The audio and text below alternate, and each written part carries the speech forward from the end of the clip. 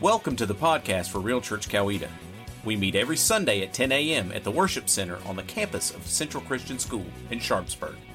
You can also check us out online at realchurchcoweta.com or jump on Facebook at Real Church Coweta. We hope you enjoy this week's message. Hey, listen, if you're watching from home, I need to say this. We're currently having technical difficulties, so please stand by. We're experiencing a little bit of the volume should be good and everything, but the video may be. I'm just kidding. I just want to make them think that I'm messing up. The video may be a little messed up, but we're working on it right now. We're trying to get that fixed. And so, also this morning, we have a lot of people that watch our services, and I want to say a special hello from here all the way to Florida to Aunt Sue, not my Aunt Sue, but I'll take her, Aunt Sue and Uncle Kevin, right? Uncle Kevin and Aunt Sue. Let's give it up for them, y'all. I know you guys don't know who they are, but he let me drive his souped-up Camaro once, and it was awesome. So, yeah, it was pretty awesome. So, anyway, hi to y'all. I hope you guys are enjoying this, and everybody else from home, I hope you guys are enjoying it too, and I hope you guys are doing well as well. So, it's good to see you guys this morning. Listen, if you go ahead and turn your Bibles to Hebrews chapter 2, we're going to dig into Hebrews this morning, and we are going to look at the next section of the Scripture. So go ahead and turn your Bibles to Hebrews chapter 2, starting in verse 10. And I want to give you a quick update on where we have been so far in the text. And so we have seen this. We've seen that the people in the book of Hebrews are struggling. Okay? My son would say they're on the struggle bus. All right? They're struggling. They are being persecuted by the leaders. One of which was Nero, which you guys will know from history, did a lot of horrible things to followers of Jesus. So they're under heavy persecution, and here's what they're trying to think about doing. They're kind of thinking about ditching the whole thing. They're kind of thinking, hey, you know what? We're out of here. We're not going to do this anymore. As a matter of fact, we're going to go back. We're going to go back to just being regular Jewish people. We're just going to go back to the old faith that we knew before, to the old covenant that we knew before. We're going to forget all this other stuff because they didn't really mess with us back then. And so the writer of Hebrews is writing to them, and he's encouraging them. And here's what he's saying. He's saying that Jesus is greater, okay?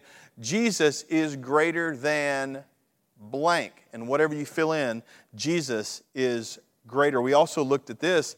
Back in the Old Testament, they really had this high thought of angels. And so the first thing he starts at the middle of chapter 1, and then in chapter 2, he says, Jesus is greater than the angels. As a matter of fact, Jesus was the one that commands. It was God and Christ. They command these angels. And Christ is elevated now, and he sits at the right hand of the Father. So he is in full control. And so the angels are lesser than him now, okay? The writer also says this. He says, I know you guys may be going through a tough time, and I know that things may be hard, but here's what I want you to understand. Do not throw in the towel. Don't throw in the towel. Don't throw in the towel. Don't give up on what you know to be the truth. And then we see finally that he begins to unfold this message. He begins to unfold this message, and that's where we come to Hebrews chapter 2, starting in verse 10. And this is what it says. It says, God, for whom through everything was made. I want to stop right there. I want you to understand something, and I want you to picture this in your mind. I want you to get this.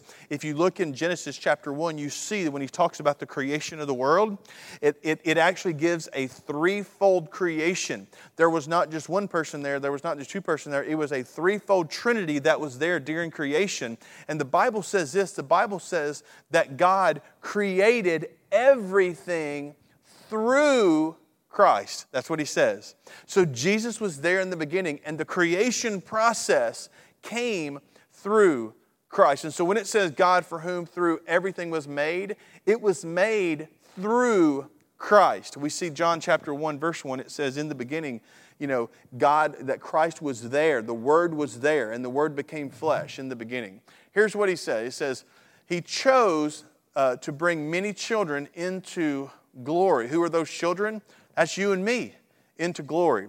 And it was only right that he should make Jesus, through his suffering, a what? A perfect leader, fit to bring them into their salvation. Verse 11 says, so now Jesus and the ones he makes holy, that's us, have the same Father.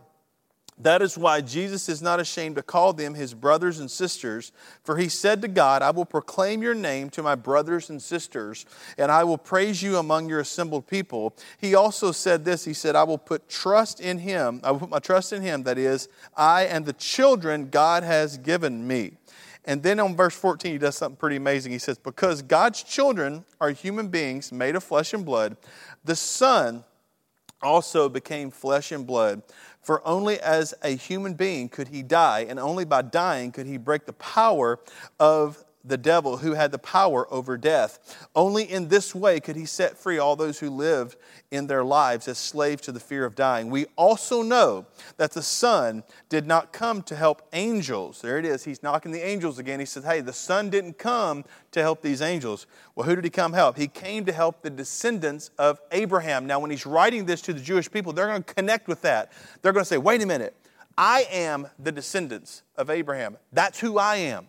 And so Jesus came to help me. Therefore, it was necessary for him to be made in every respect like us, and don't miss that part, his brothers and sisters, so that he could be our merciful and faithful high priest before God. Then he could offer a sacrifice that would take away the sins of the people. Since he himself has gone through suffering and testing, he is able to help us when we are being tested. It's a lot. But there's a general theme that I want you to get in this message. First thing I want you to know is that God made a decision. God chose. He chose. It was God's decision. He chose to use Christ. He did not choose to do it through angels. He did not choose to do it through the prophets. And he did not choose to do it through the Old Testament law. The salvation that you and I have was chosen by God through Christ. He chose Christ to bring that. Not the angels, not the prophets, not through the law. Well, he chose to do it through his Son. Now, what implications does that have for you and me? What does that mean for you and I? He chose to do it through his Son. He could have done it some miraculous way, but he chose to do it through his Son. And so the question is why would he do that? Why would he choose to do it through his Son? Well, the answer is simple. Remember what I told you happened in chapter 3 of Genesis. God wanted to show that the lesser would defeat the greater. I want you to hear that. God wanted to show that the lesser would defeat the greater. Can I tell you the truth here? I want you to listen to this. God's still showing that today. God's still showing that today. You know, the nation of Israel, look at it on a map. It's tiny. It's tiny, the nation of Israel is. And everything that surrounds Israel, they're all enemies, yet still it stands. Why? Because God will choose that the lesser will defeat the greater. And that's exactly what he did. Remember at the time when Jesus came down, he was made human. And because he was made human, he was made lower than the angels. And so I want you to understand, and here's the first point I want you to get from this text that we read. The first point is this, and I know you may have never thought about this. And this is things that I knew in my head. I kind of knew these things in my head, and I had been taught them, and I had it in my head, but I never put it in my heart. And I want you guys today to put this in your heart. And it's this, and maybe this will encourage you. Jesus had to learn obedience. I want you to hear that. Jesus had to learn obedience. What do I mean by that? Well, I mean, if your thought was that Jesus came down, he was perfect, he was God, of course he was going to do the right thing, of course he was going to make the right decisions, of course he was going to do those things, because he's God, of course he's going to do that. No, I want you to understand something. If he came down, and he did not have to learn obedience, if he came down, the reason he was able to come down and the reason we have salvation is because he made himself lower at that time, lower than the angels. He became the lesser. And he had to learn obedience. And I hope that encourages you, because I can tell you this, it really encouraged me. Hebrews chapter 2 verse 10 says this. It says that he was a perfect leader. See what it says? It says through his suffering, a perfect leader. Now, I want you to tell you what that word perfect means. Here's what it means. The word perfect means champion. Here are some connotations for that word. Champion, founder, hero, and captain. He was the perfect leader. He was the perfect leader. He was the perfect champion for the cause that we find ourselves in. He was the perfect captain for the cause. He was the perfect hero for the cause. But remember, God's plan was for the lesser to defeat the greater. And so he had to learn obedience. He had to learn it. It was funny whenever we had just had Blake. I guess he was about 2 years old, and I was hard at work and really hard at work. And Wendy was at home, and she called me in a panic, and she said, "Listen, I literally left Blake for like 2 minutes, and he climbed up on top of our cabinets and got in all the way on top of the kitchen cabinets at the very top, and he got into the NyQuil." And so she said, I came out, and he had NyQuil all over his face. And he said, "All better, Mommy." That's what he said. And Wendy freaked out because the NyQuil was gone. It was a whole bottle. It was gone. And so she rushed him to the emergency room, and I rushed over there. And we had to teach Blake that you don't climb up and drink the NyQuil, okay? Let me just say that he had the best 9-hour nap that ever happened. But we had to sit there with him while he did that. Why is that? Why is that? Well, the reason is because we had to teach him obedience. We had to teach him discipline. We were at a wedding last night, and there was this kid at the table with us. He was a little bitty boy, cute little boy, but he was maybe 2.5 years old. And he was being kind of mean, maybe younger than that. And he was being very mean. He was being very mean and hitting people and this kind of stuff. Can I tell you what? I know his mom and dad, they didn't teach him any of that, okay? They didn't teach him any of that. Why is that? Well, because he was born with that sinful nature. He was. We all were. You know, no one has to teach a little bitty kid to do that. I want you to understand something. Jesus had to learn obedience, okay? But the difference between us and him is that he did it perfectly because he became a perfect leader. Well, how in the world did he learn that? How did Jesus learn that? Like, how did he learn the obedience? That's the question. And you want to say, well, he was God, and so he had this, he was the God's son, and so he had this direct connection to him. No, that's not true. Because he became fully human. But he did have a connection with God, and we know that, and here's how we know it. We see it played out in Luke chapter 2. Luke chapter 2, verses 41 through 47, we see a story that happens. It says this, it says, every year Jesus' parents went to Jerusalem for the Passover festival. Hold on right there, Lynn, leave it right there. Every year, Jesus' parents went to Jerusalem for the Passover festival. What does that tell you about Jesus' parents? Let me tell you what it tells you. They were committed to the faith. They were committed to God. They were deeply committed to God. What does that tell you about you and I? If we are deeply committed to God, then our children will be obedient to His Word by our example. Are you with me? By our example. Let's go ahead and continue that. It says this. It says, when Jesus was 12 years old, they attended the festival as usual. And then it says, after the celebration was over, they started home to Nazareth. Now, they would travel, guys, in these big, huge, like convoys almost. They would travel in these big convoys. So he started home to Nazareth, but Jesus stayed behind him in Jerusalem. His parents didn't miss him at first, okay? And here's why. Because they assumed he was traveling among the other travelers. But when he didn't show up that evening, they started looking for him among their relatives and their friends. When they couldn't find him, they went back to Jerusalem to search for him. And where did they find him at? 3 days later, and remember they were without him for 4 total days. They finally discovered him. And where was he at? in the temple. This reminds me of the time that, and I'm sorry, Blake, he's going to kill me when I get home, but this just came to my mind. This reminds me of the time that Wendy had to shut down Kohl's, and they did, I don't know what it's Operation Brat, I think they call it, Operation Spoil Rotten. But Blake had decided he was going to hide in the little, where they put clothing at. He was in the middle of one of those in the back in the Christmas area, and no one could find him. And so for a while, there was no one could find him. Anyway, Wendy went through some issues with Blake. Anyway, I'll just leave it at that. Thank God he's a good boy now, because he was a bundle of, anyway.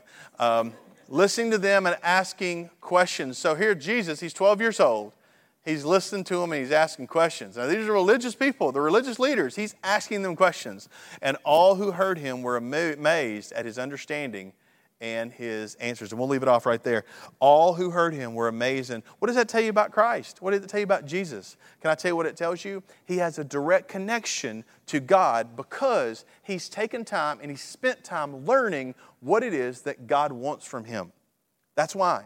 That's why he has a direct connection.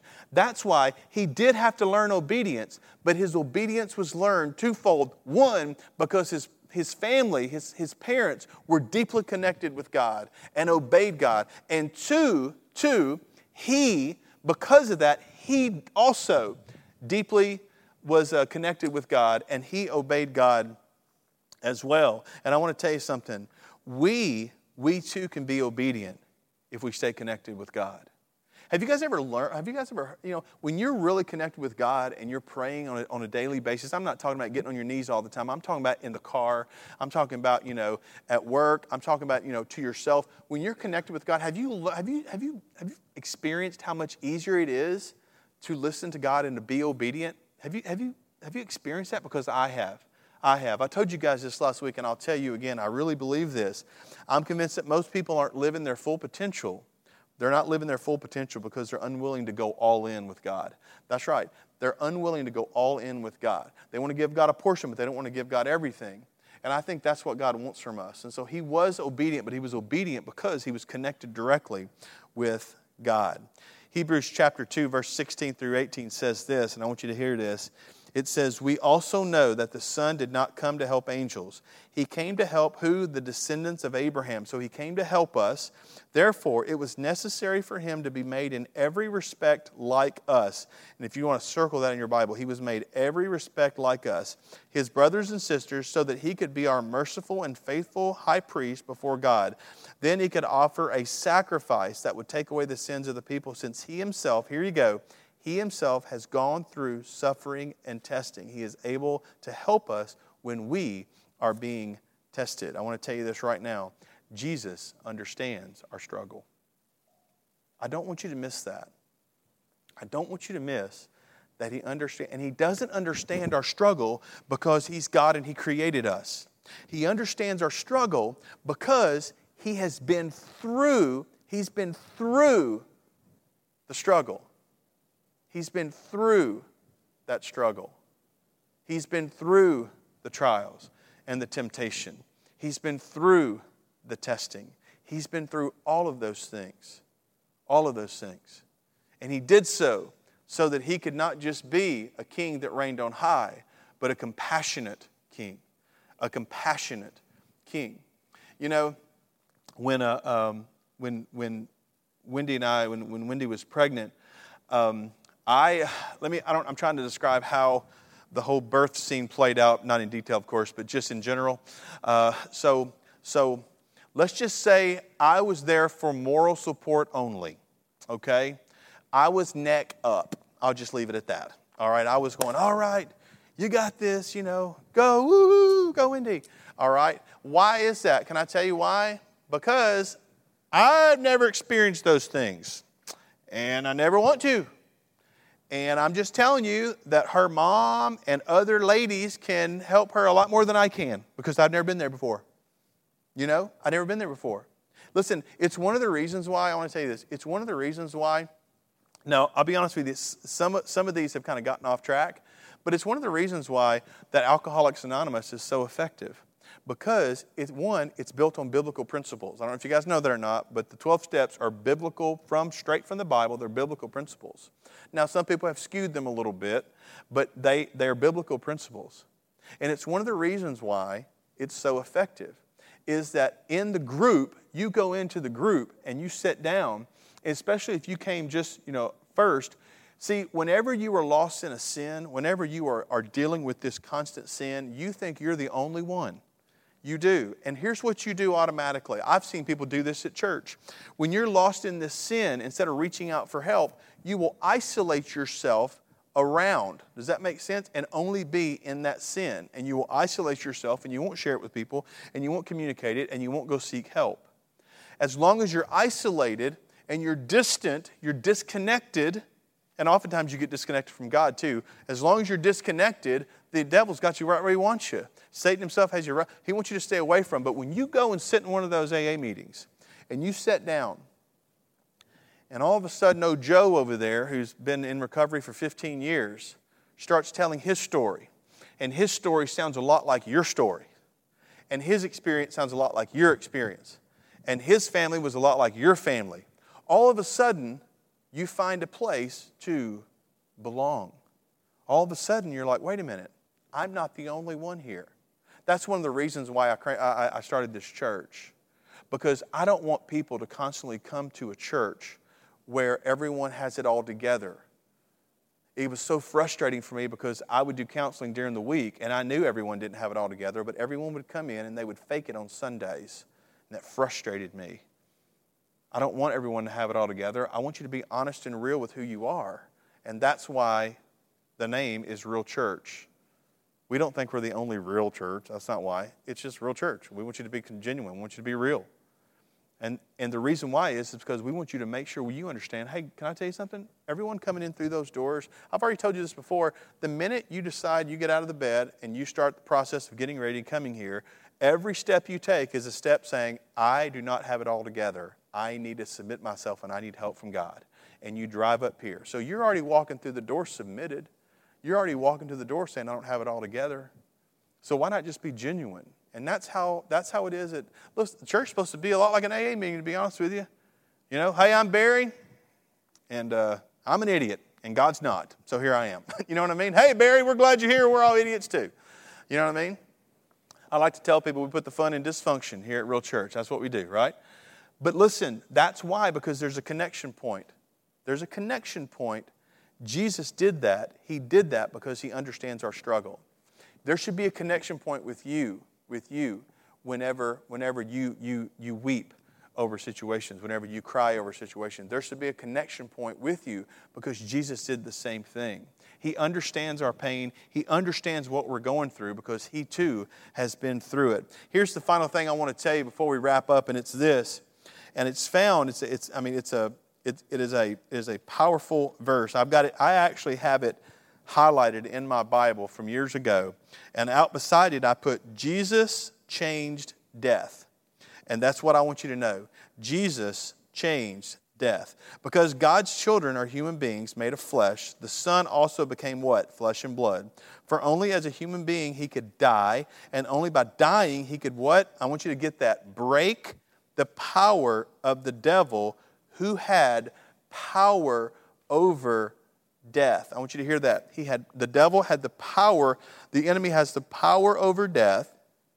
Jesus came in the form of a man, lesser, and He broke the power over death, thus taking back the authority. How did that work? I want to tell you how it works.